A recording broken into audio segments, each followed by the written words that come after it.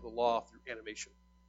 Father, we thank you that you have gathered us here together as your people to be together, to love one another, which you say is the greatest tool we have to show the world what you're about.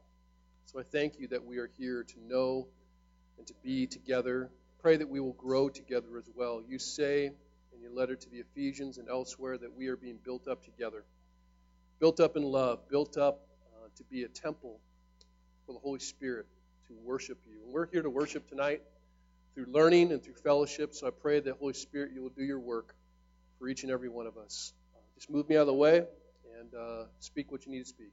It's in the name of Jesus we pray. Amen.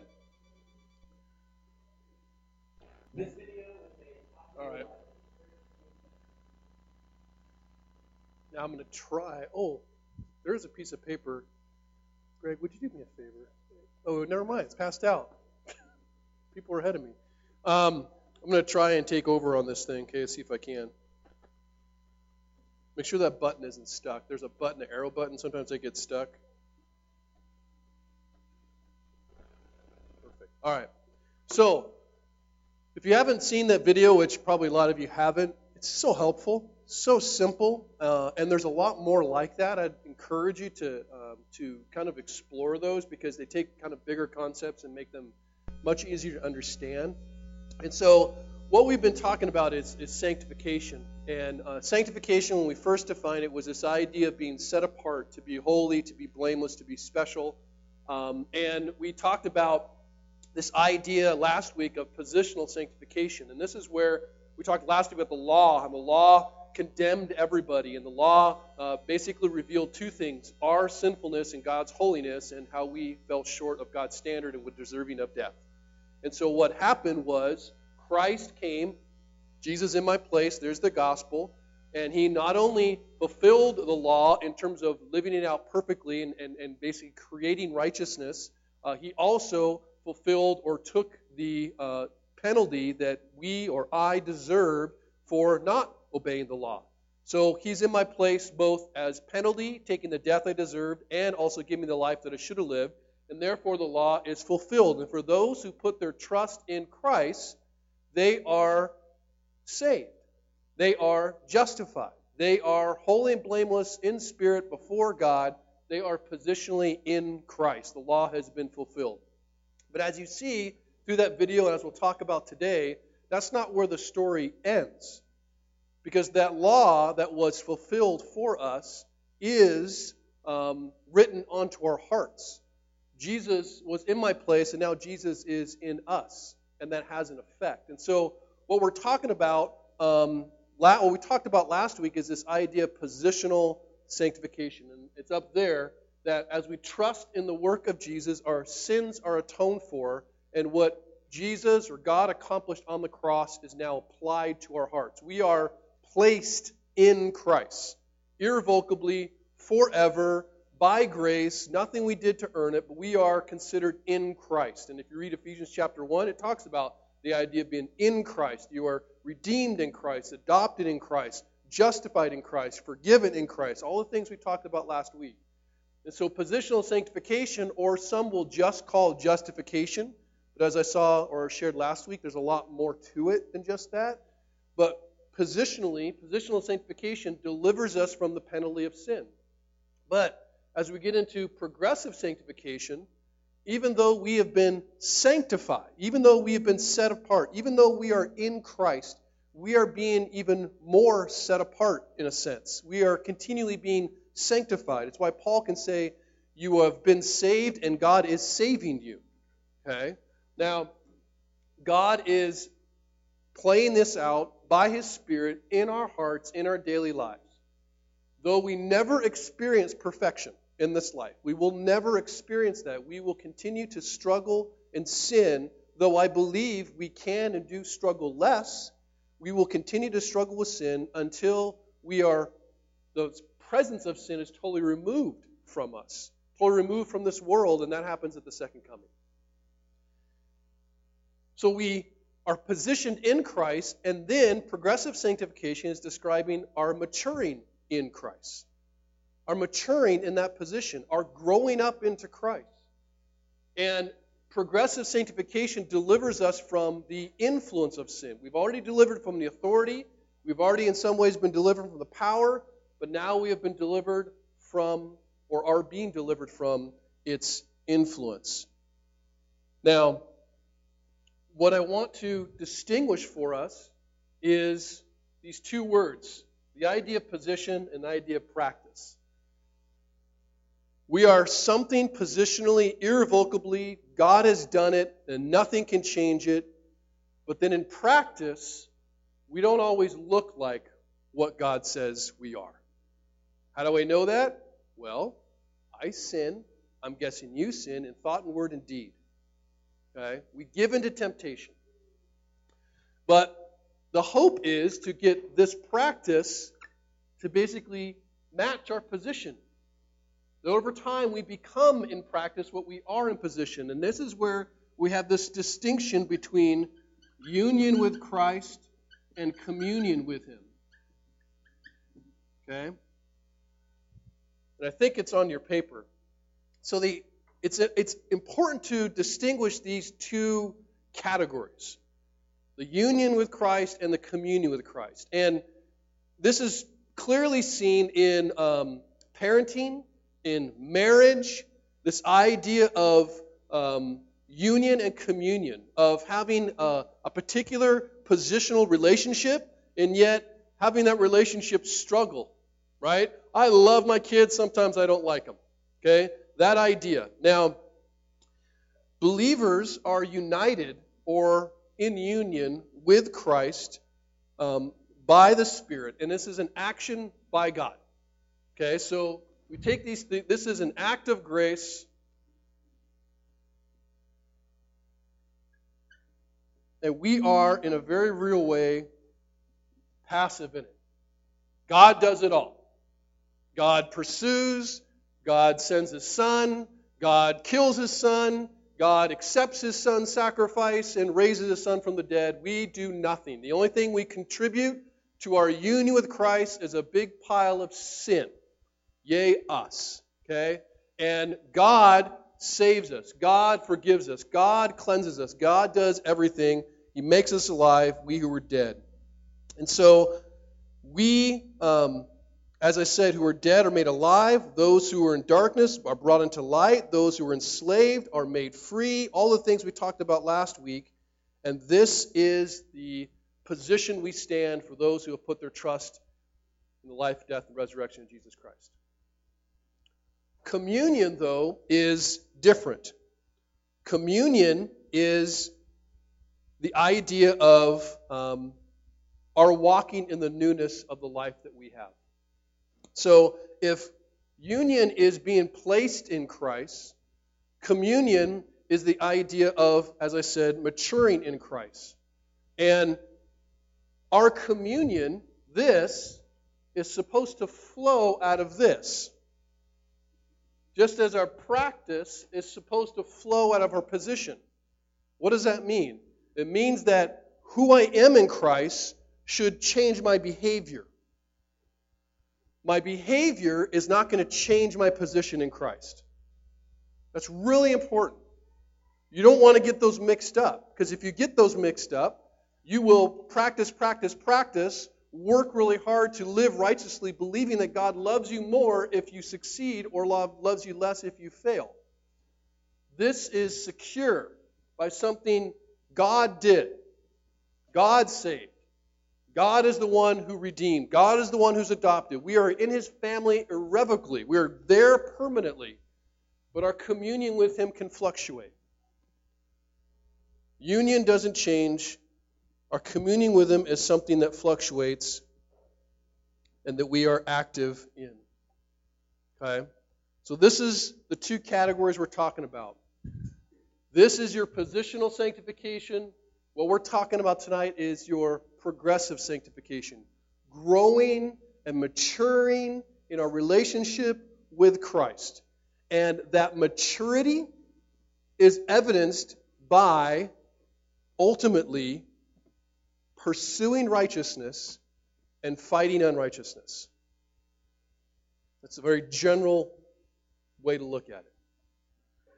And the question that we talk about pursuing righteousness, people will always get back to this place. Like, I thought we were done with unrighteousness. I thought God did everything to make us righteous, and now I don't have to worry about that. Well, again, we're talking about the authority and the penalty of sin in distinction to the influence of sin that we still deal with. If we look at, I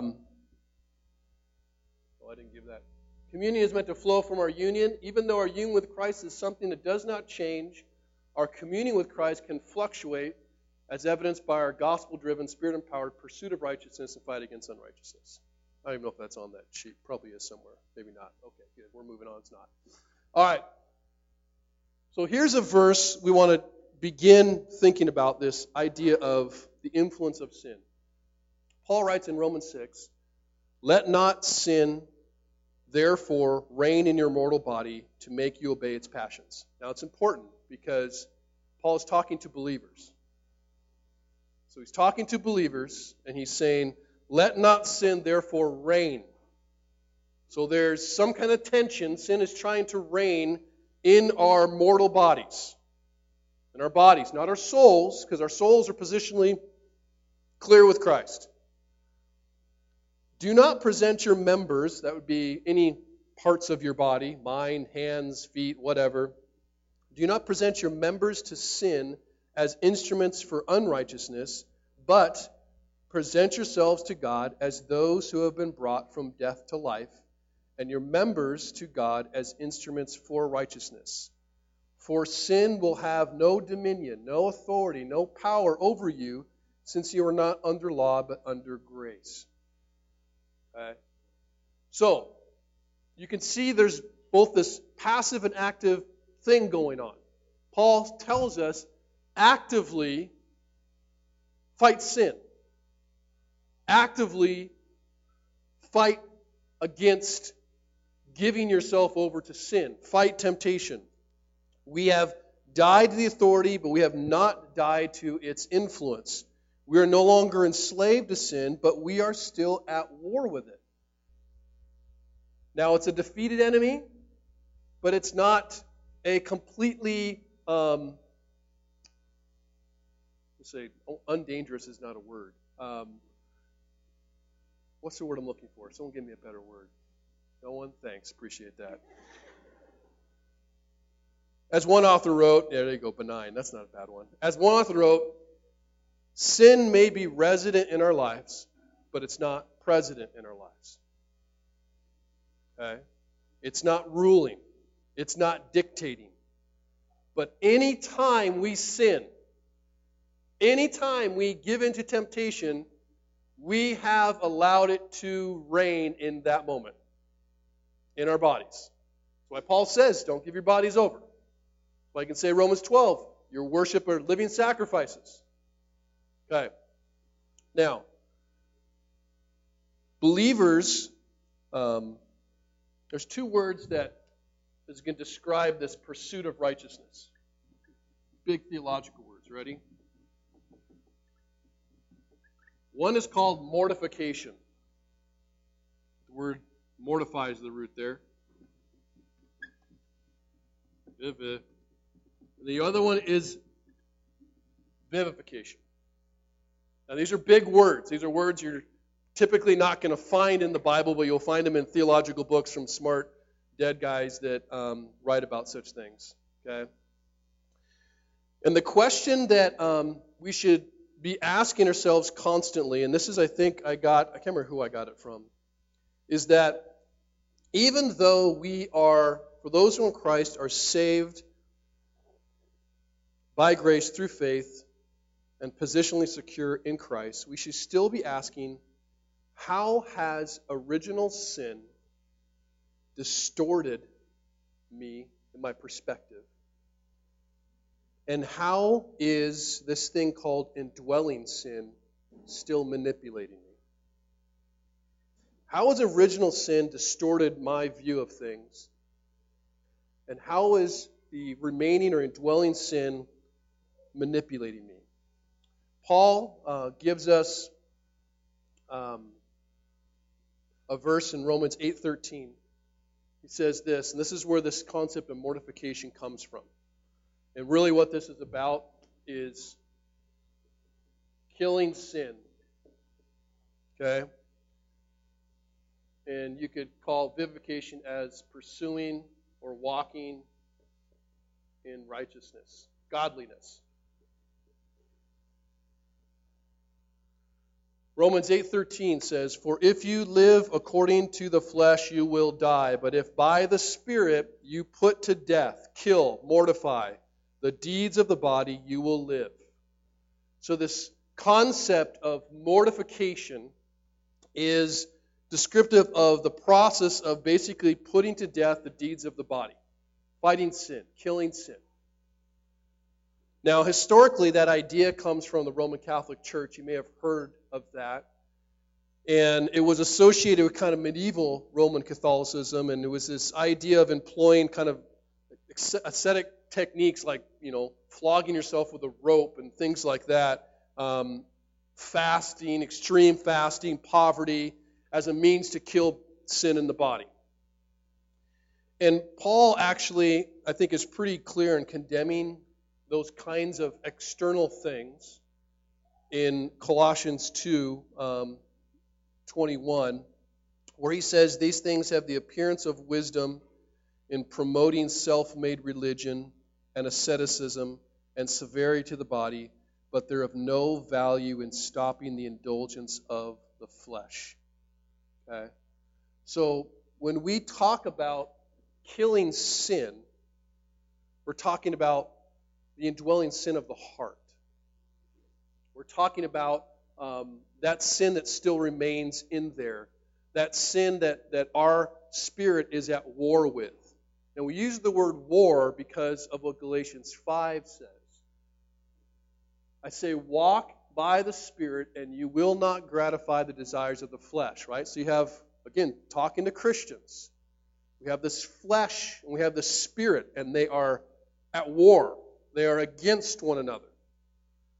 And a telltale sign of a Christian, whether we can tell it or not, but for our own self, when we test ourselves, it is, what is our disposition towards sin?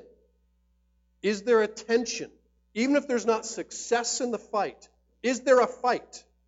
We often talk about like fighting. If you look up, there's like 1,000 different fighting styles. And, it's kung fu and jujitsu and blah, blah, blah, whatever, right? And then there's just like, I'm going to pull hair and kick and do whatever. Like, you can tell when someone is fighting. You may not know exactly what the fighting style is, but you know when someone's fighting and when someone's not. There's either a war going on in the heart of an individual with sin or there's not. There's either a tension and a battle or there's not. If there's no battle, if there's no tension, if there's no godly sorrow about sin, no desire to fight, then it's likely there's no Holy Spirit to fight.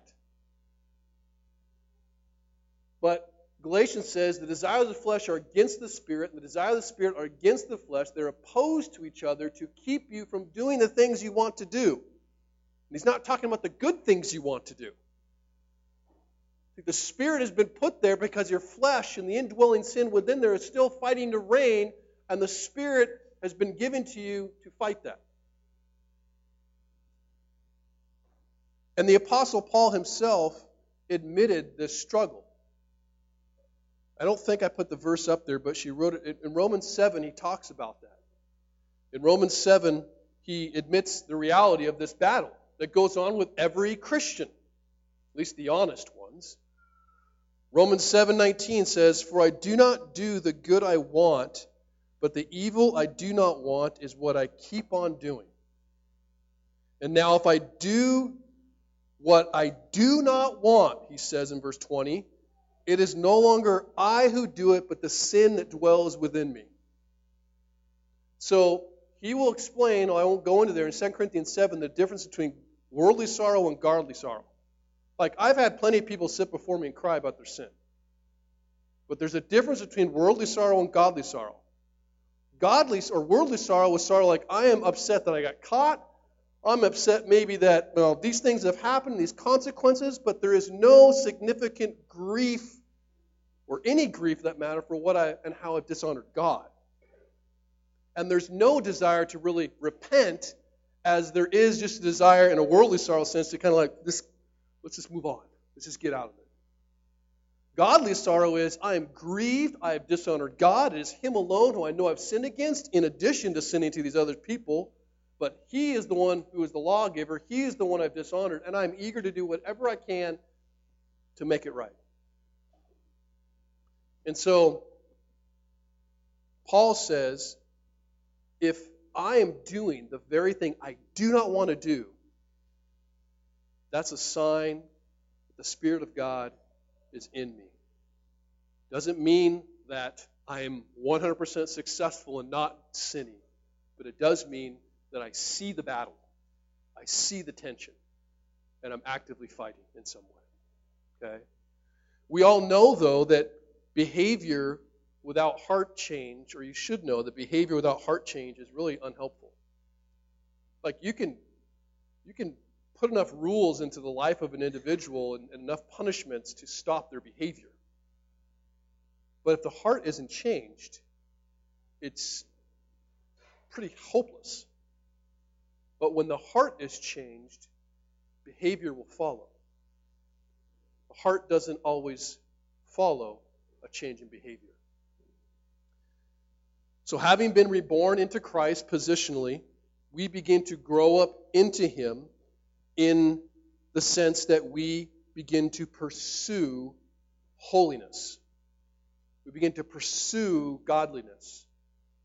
And this pursuit is not with a goal of perfection or sinlessness. That's not like, if I don't achieve sinlessness, I've somehow failed. But there is a genuine goal of living a life of holiness. You go, what's a life of holiness? Fantastic question. A life of holiness is characterized by two things. A life of holiness is a gradual weakening of sin's influence on our hearts and in our lives, and a growing affection for Jesus. That's a good thing to aim for. When we talk about pursuing holiness, we are pursuing a decrease in our love for sin and an increase of our love for Christ.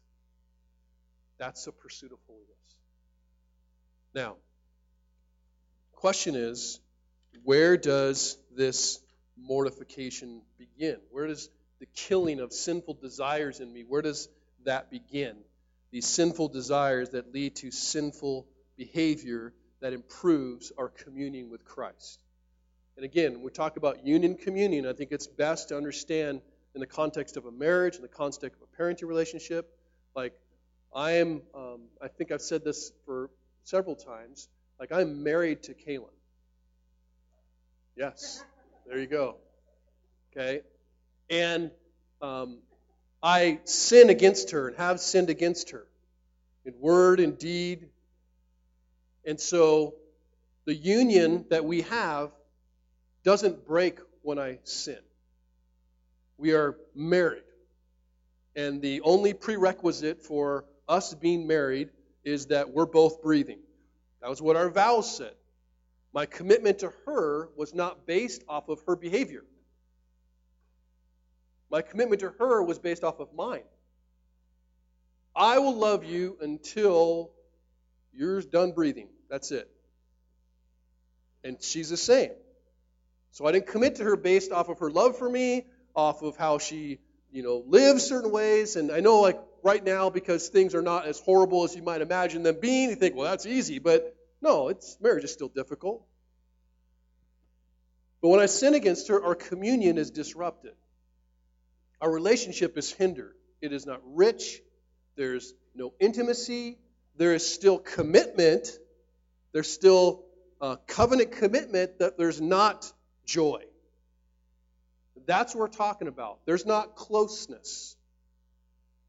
And so the same goes with Christ. Our goal is greater communion with Him, and that requires us to kill the sin in us, or fight the sin in us that leads to sinful behavior. Now, where does that mortification begin? Well, before you can kill sin, you have to look to the Lord, and particularly the cross. You cannot fight for deeper communion with Him until you've surrendered to Him. Because only when you've surrendered to Him, when you fight for righteousness, will you be fighting from righteousness and not for it. Does that make sense? You want to fight from righteousness. I'm fighting for the fact that I am married. I'm fighting from the fact that I am loved. I'm fighting from the fact that I am a child. I'm fighting from the fact that I am saved. I'm not trying to fight for my salvation. I'm not trying to fight for God's love. It's a very different kind of fight. One's successful, one's not. Jesus does not call us to be holy prior to saving us by His grace. In fact, you can't be holy without His grace. So before you can even begin to kill sin, you have to surrender to Jesus, who makes you righteous in your soul. And that happens by, obviously, grace, by an act that He does. And as you behold that, what do you mean behold that? As you behold salvation, as you behold the cross, as you behold Jesus and what He has done for you despite you, how He has loved you, how He's forgiven you, how He has shown you mercy, all these things, how He has suffered for you, knowing how messed up and broken you are. As you behold that more, you're changed. 2 Corinthians 3:18 says this, "And we all with unveiled face, beholding the glory of the Lord, are being transformed into the same image from one degree of glory to another. For this comes from the Lord who is the Spirit." So killing sin begins by beholding the cross. And even when you become a Christian, you don't go, okay, I've beheld the cross, now let me move on to more spiritual things. Beholding the cross is primary. We must constantly preach ourselves the gospel, constantly talking about the life and the death and the resurrection of Jesus. That's where it begins. And the more we behold Jesus, I believe the more we begin to desire to behold Him. Paul says it another way in Colossians 3, the whole chapter really, but the first couple of verses says this, if you have been raised with Christ, seek the things that are above, where Christ is, seated at the right hand of God." In verse 2, set your mind on the things that are above. That would be Jesus. Not on the things that are on the earth. For you have died, and your life is hidden with Christ in God. When Christ, who is your life, appears, then you will appear with Him in glory. So, how exactly do you set your mind on Christ and behold Him? Think of it this way. When you meditate on the love that Jesus had for you, knowing all of your sin, when you realize that God is more satisfied with Jesus' obedience than He is grieved by your sin, when you reflect on the inheritance that Jesus has secured for you, and hope in the future promise of being with Him, when you believe that you are not only acquitted of your guilt, but accepted as fully righteous, when your heart is filled with the glories of Jesus' victory over sin and Satan and death, when you behold those kinds of things, then you will discover that the stranglehold of your heart particularly by sin, has grown weaker. That sin is less alluring and Jesus is more captivating. That's what it means. And you will know that you have succeeded at that. Not that you ever okay, I finally arrived. Paul says, I have not arrived.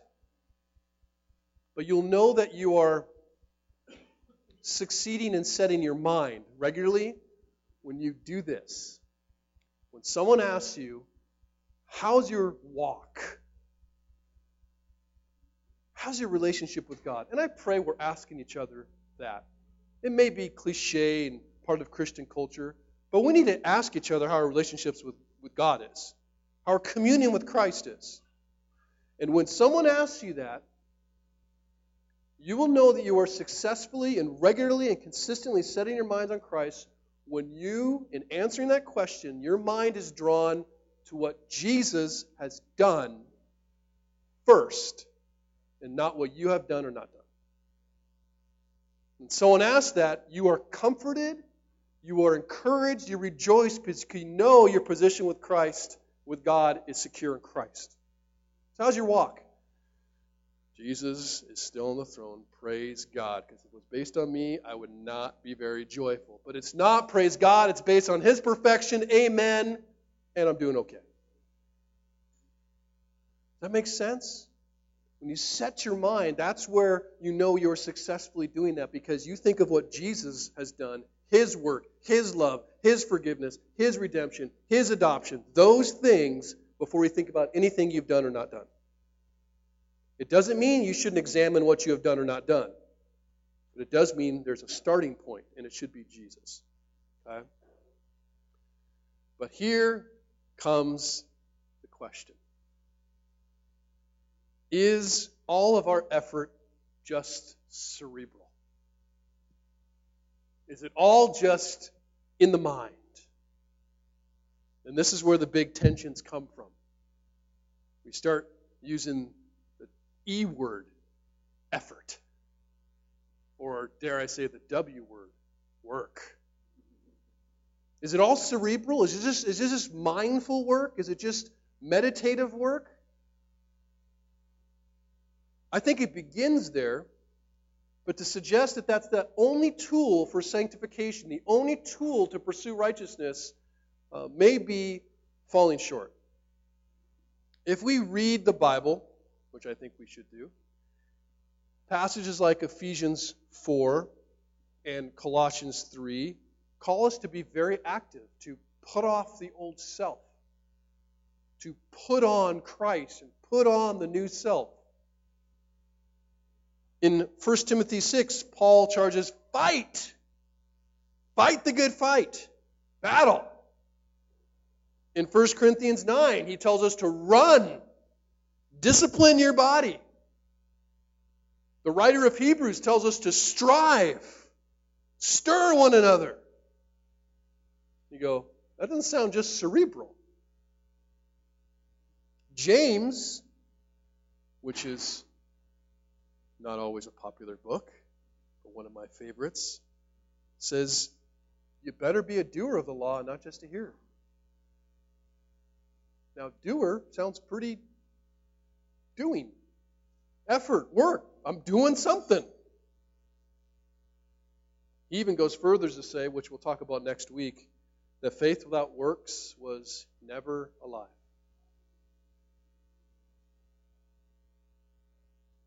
And finally, the Apostle Peter gives us this doozy. Ready?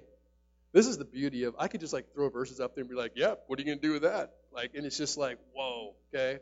This is going to blow your mind. Every time I read it, I'm like, oh my gosh. Okay, here we go. I know it's a lot of words, but I wanted it all on one page. I highlighted the important ones. Well, they're all important. 2 Peter 1, 3 through 10. Okay, now you got to see the order of this, right? He talks about positional sanctification. He talks about what we have in Christ and then talks about what it leads to. It says, His divine power has granted to us all things that pertain to life and godliness. That's important. Really important phrase. through the knowledge of him who called us to his own glory and excellence, by which he has granted to us his precious and very great promises, so that through them, those promises, you may become partakers of the divine nature, having escaped from the corruption that is in the world because of sinful desire. And then a very common phrase in both Paul and Peter's letters, for this reason. Okay? You can go back to the first verse. For this reason. Make every effort to supplement your faith. And he lists some things. Virtue.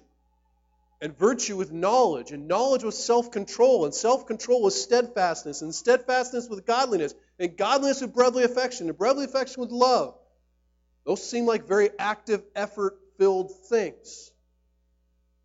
Again, from a position in Christ, I'm making that effort.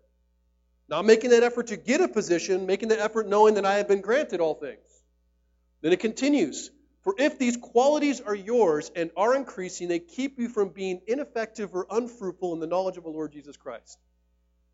God does not want us to be ineffective or unfruitful. For whoever lacks these qualities is nearsighted, so nearsighted that he's blind, having forgotten that he was cleansed from his former sins. Oh, that's big.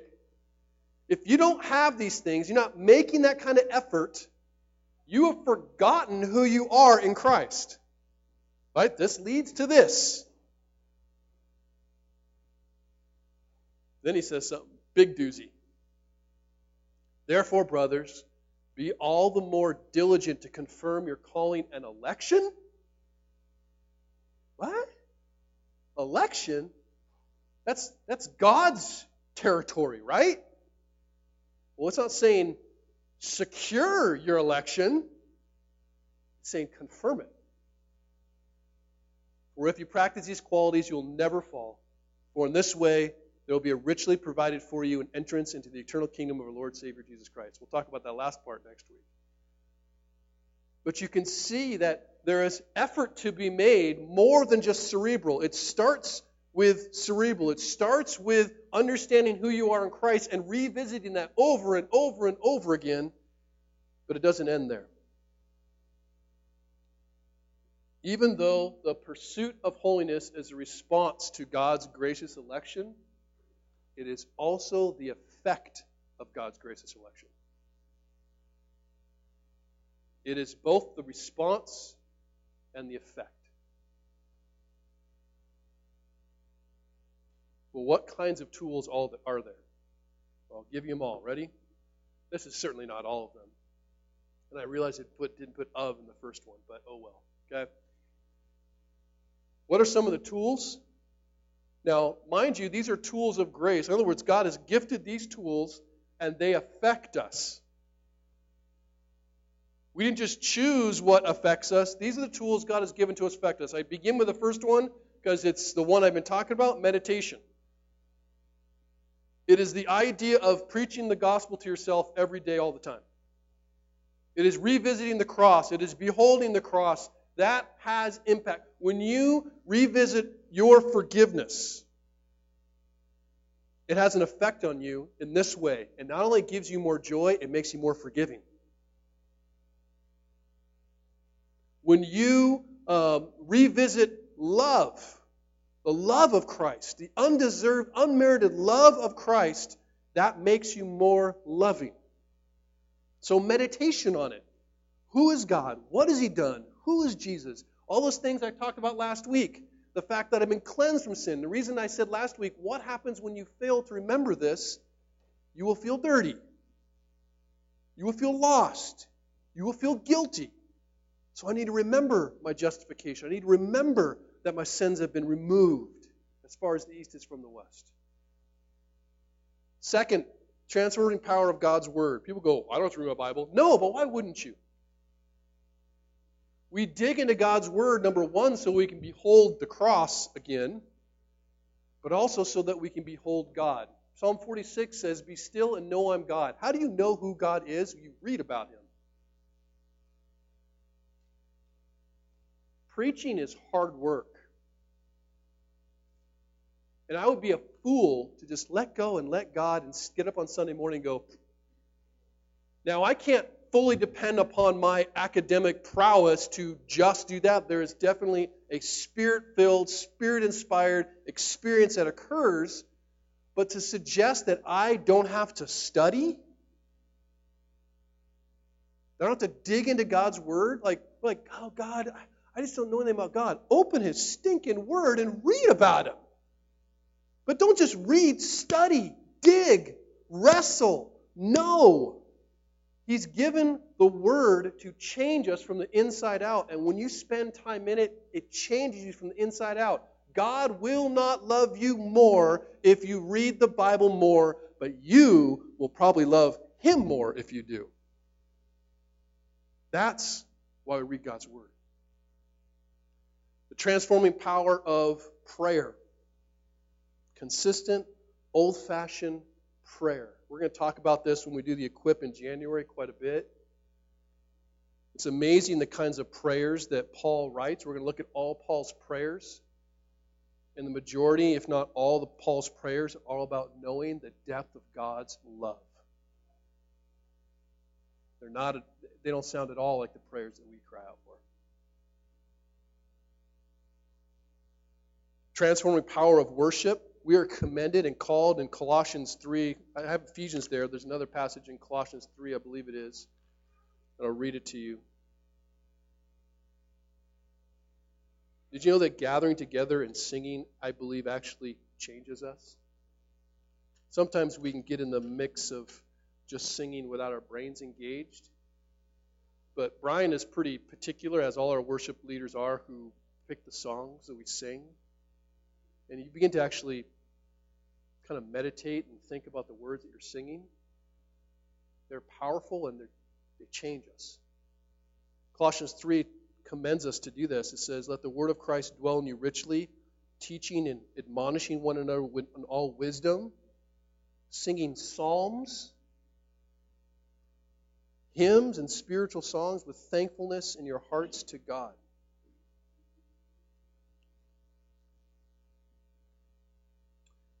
The transforming power of obedience. Jesus says in that passage in John 15 that His commands are a means to abide in Him and to make our joy complete. Obedience is intended to lead us to joy. We don't think of obedience all the time that way. But obedience requires, at times, radical repentance. Requires sacrificial service. And it's amazing when we choose to love or give or forgive sacrificially and radically like Jesus, what impact that has on us. As much as it is a blessing to obey God's command to go love thy neighbor and to serve the widow and the orphan and those in need, it is more of a blessing for us because Jesus even said it is going to be greater blessing for you to give than to receive. We don't believe that, but I'm telling you, you should, because Jesus said it. Obedience leads to joy and fulfillment and satisfaction. Christian fellowship. How are we changed in Christian fellowship? A brother and sister in Christ has the courage to tell you when you're disobedient and sinful. Faithful are the wounds of a friend who will have the courage to admonish you or have the love to encourage you. To give you love, we need to weep with you, to laugh with you, to serve you, to love you. Like coming together as a church just to eat together is powerful and important. It's not just something we do. It is something that will change us. It will change our love for one another, and it will be a witness to the world. And the power of sharing the gospel. And I would just say, I don't necessarily mean evangelizing on the street or sharing at your work, which I think is important. I just mean discipling other people. Teaching someone else forces you to know what you're going to teach better.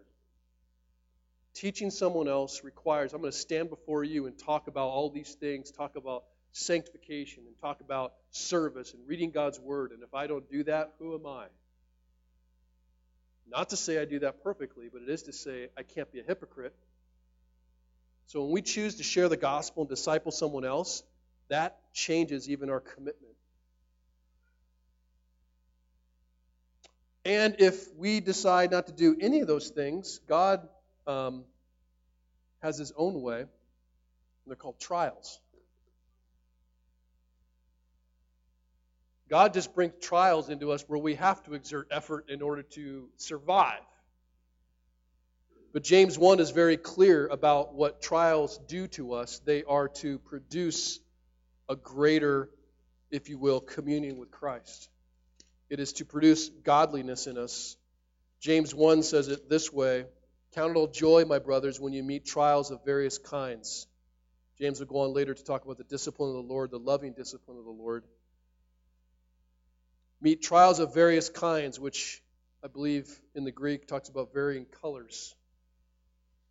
For you know that the testing of your faith produces steadfastness, and let steadfastness have its full effect, that you may be perfect and complete, lacking in nothing. Implying that we are not perfect nor complete.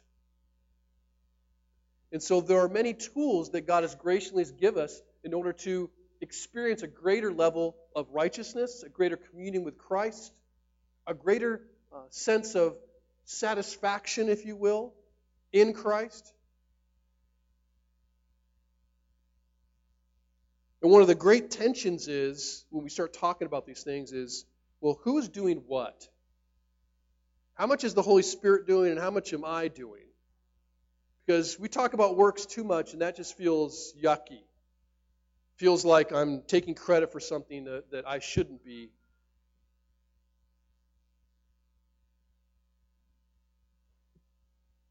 Let me give you a couple of verses that will not help you. Yeah, it's a little bit of a joke. You can laugh a little bit, jeez. All right. Paul writes this in 1 Corinthians 15:10. But by the grace of God I am what I am, and His grace toward me was not in vain. Great question. Has God's grace towards you been in vain? How would I know if it's in vain or not? On the contrary, okay, here's how I know it's not in vain. I worked harder than any of them. You go, that sounds kind of prideful, Paul. Though it was not I, but the grace of God that is within me. Oh, that seems like a little bit of a paradox. It is. Philippians 2:12. Therefore, my beloved, as you have always obeyed, we're talking about obedience, effort, good old-fashioned obedience. So now, not only as in my presence, but more in my absence, work out your own salvation, which sounds very me, feels yucky, weird, with fear and trembling, for it is God who works in you, both to will and to work for His good pleasure. Wait a second, that sounds like a paradox. I know! There's a tension there that's not necessarily resolvable. I'm not sure we're supposed to resolve it. God works in our sanctification, and we work as well. I'm not suggesting it's 50-50. I'm suggesting it's 100-100. And I think sometimes we get so lost in the theological explanation for what's going on, we don't do anything. I would just say, you know what? Trust Christ. Work your tail off and leave it to Him. And figure out how it works out theologically. Now, I believe in sanctification primarily. Certainly, God is at work, especially positionally. But man, as we saw in the law video, has been given His Spirit. And His Spirit has been given to help sanctify us further. And this is both passive and active, meaning we do something and we do it by the Spirit. Part of our confusion, as I said, is that we can't always tell the difference between walking in the Spirit's strength and walking in our strength. or at least not till it's too late. So here's what I believe is probably a good way to look at it. This is not going to be perfectly satisfied, people. But I believe the Spirit of grace gives us desire. And I'll stop there and say this. If you, and I think Jerry Bridges might have said this, if you don't even have a desire to pursue righteousness or fight unrighteousness, you should consider whether you're a Christian. There's a desire that's given by the Spirit, a new heart that's given by the Spirit, a disposition towards sin and everything else that's given by the Spirit, but we must respond to those desires. The Spirit of grace gives us, Paul says, energy, gives us power. But we've got to spend it. The Spirit of grace gives us fruit, gives us giftings, gives us talents, and we need to cultivate those. Gives us opportunities. You can have gifts of the Spirit and not use them.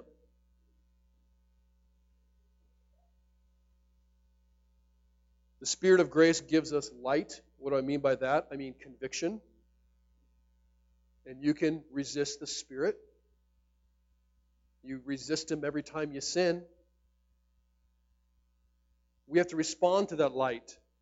I think as C.S. Lewis has said, the Holy Spirit's always screaming, but many of us has learned to shove our fist in His mouth. The Spirit gives us understanding of this. He's a teacher. He's a helper. He gives us comfort. And He gives us tools. Some I've listed. He's given us prayer. He's given us His Word. He's given us the gathering of the church. He's given us our brothers and sisters in Christ. He's given us worship. He's given us clear directions on obedience and service. Like, we have to actually obey. And it would be foolish for me to tell you, like, it's okay if you don't obey. It's no big deal. That would go against everything that Jesus taught, everything the apostles taught. But unfortunately, our passive role in positional sanctification, and it is passive, it's gotten emphasized to the point where Christians basically, I don't know how they understand, but a lot of them reject like Paul's and Peter's commands to go and to fight and to strive and to put on and put off and make every effort. And I don't know how they would see those. And when someone says any of those, strive, do, work, what comes out? You know what comes out? The L word. You know what the L word is, right? Legalism. You must be a legalist. Of course, they don't define what they mean by legalist, but it must mean Pharisee, and Pharisees were bad. Jesus hated them, so I don't want to be that. And they did everything right, so we must just not do anything. There's a great, much better teaching than mine by Kevin DeYoung for the Gospel Together. I think it was like 2012 maybe. Anyone know if that what it was?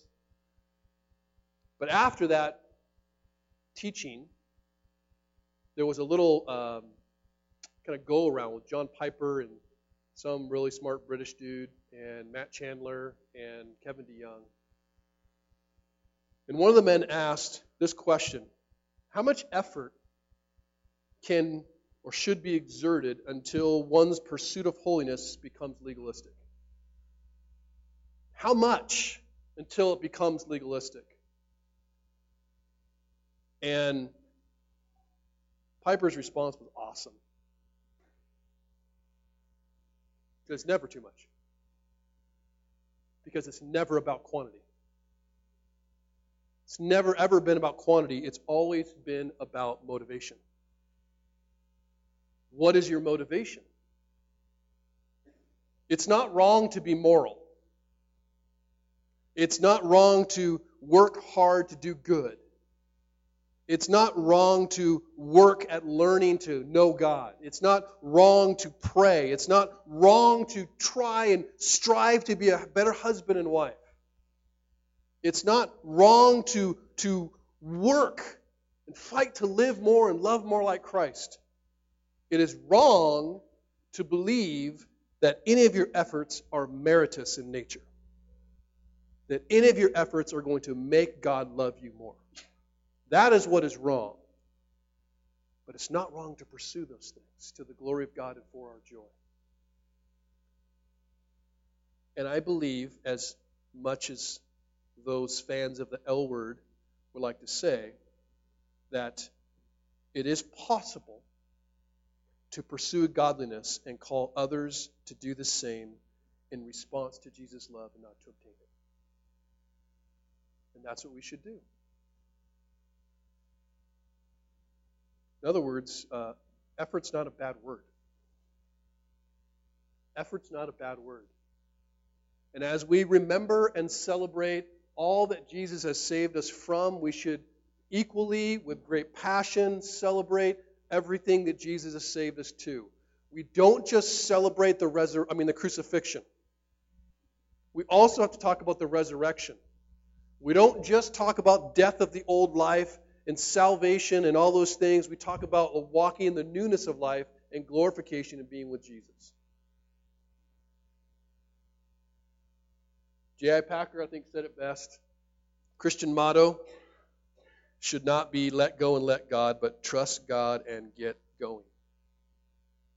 Because our pursuit of holiness is not just a response to God's grace, it's the effect of it, or ought to be. So we believe Jesus, we work for Jesus, we trust Jesus, and we boast in Jesus. And we have no fear of failure. That's the beauty. When we screw up, we boast in Jesus. When we succeed, we boast in Jesus. Always resting in the righteousness we have and praying and hoping for God to make us, if you will, more holy in our lives. That is progressive righteousness or progressive sanctification, part 1. Part 2 is much more scary and for next week. And that is this.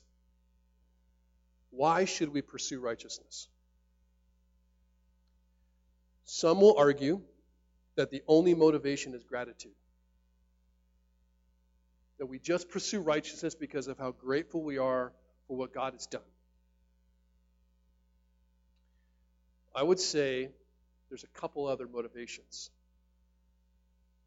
And they have to do with the promises of Jesus and the warnings of Jesus. Those are equally powerful motivations. And so next week we're going to look at some of those verses of what it means to persevere.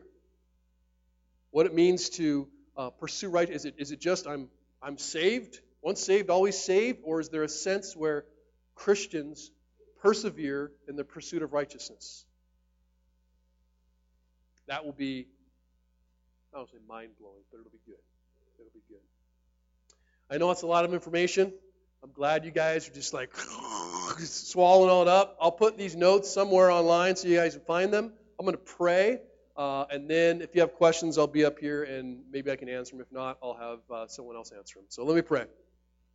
Father, thank you so much for teaching us tonight and helping us to understand what it means to pursue righteousness, how to pursue it. But let us always pursue it, Lord, in response to you from a position that you love us, that you accept us, that we're not trying to impress you, we're not trying to get your approval, but we are trying to commune with you more, to know you more, to experience a deeper sense of intimacy with you, and to experience even more joy in our lives. Thank you, Lord, for the desires you've given us, for the tools you've given us. I pray that we will make use of them and spend our energy pursuing righteous ways which will honor you, bring grace to the world, and I believe joy and satisfaction to our lives. It's in the name of Jesus we pray. Amen. Go in grace, peeps.